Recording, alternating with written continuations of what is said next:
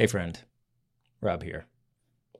This is going to be a reading of my article, Subversive Creativity, which is the third pillar and the third in the series about the ungated philosophy. And also, I've tried recording this like 4 times, and my cat has interrupted all of them. So hopefully, the 5th time is a charm. So this article has a subtitle of On the Downstream Effects of Being Brave and Calling Bullshit. And just as a side note, if you know what that phrase is in reference to, I'm pretty sure you and I are meant to be best friends. So if you know, holler at your boy. Send me a DM or something. Okay, time for the article. Few things make me come alive, like raising a middle finger to a broken status quo and then working to make things better. That's what my first business, Filmmaker Freedom, was all about. Calling out the predatory nonsense in the indie film distribution space, then creating new ways for filmmakers to be self-sufficient. And that's what my side project, Citizen Within, is also about. Stepping away from the vitriolic noise of culture war politics and working to become a more thoughtful, responsible citizen of the spaces that I inhabit. And then there's Ungated, which, frankly, I think is the most subversive of the bunch. This site and this podcast exist to throw maximum shade at the internet marketing industry, or the internet marketing industrial complex, as I like to call it, and this idea of the quote-unquote creator economy.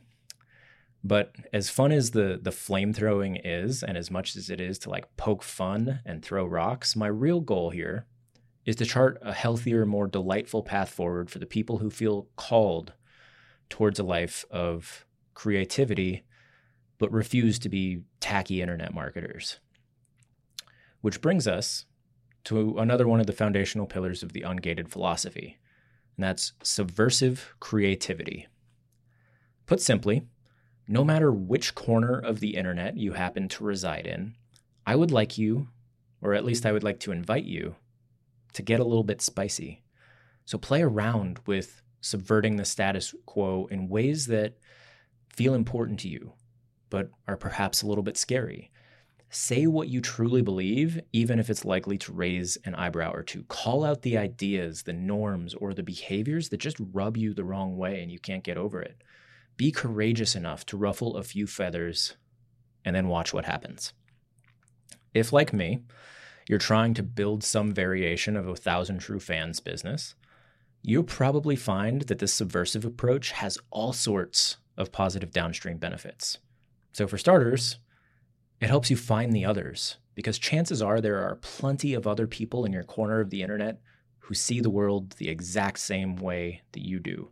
They're attuned to the same problems. They feel the same dissatisfactions that you feel. But no one else in the space is brave enough to call bullshit. So when you do it, it serves as a beacon, like a lighthouse basically, for like-minded people.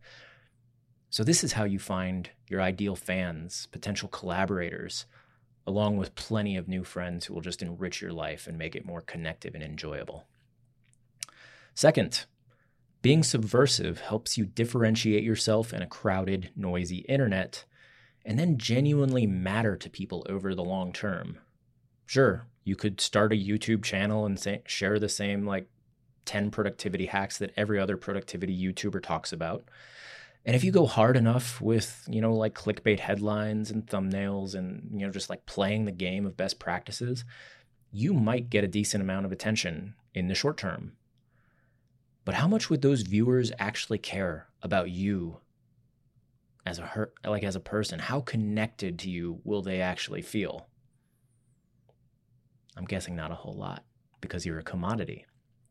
Alternatively, though, the subversive approach might be to start a YouTube channel around the idea that most productivity hacks are bullshit because they're actually just band-aids covering up deeper emotional problems.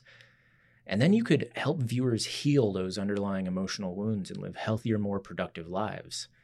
Truthfully, that channel would probably get less attention in the short term.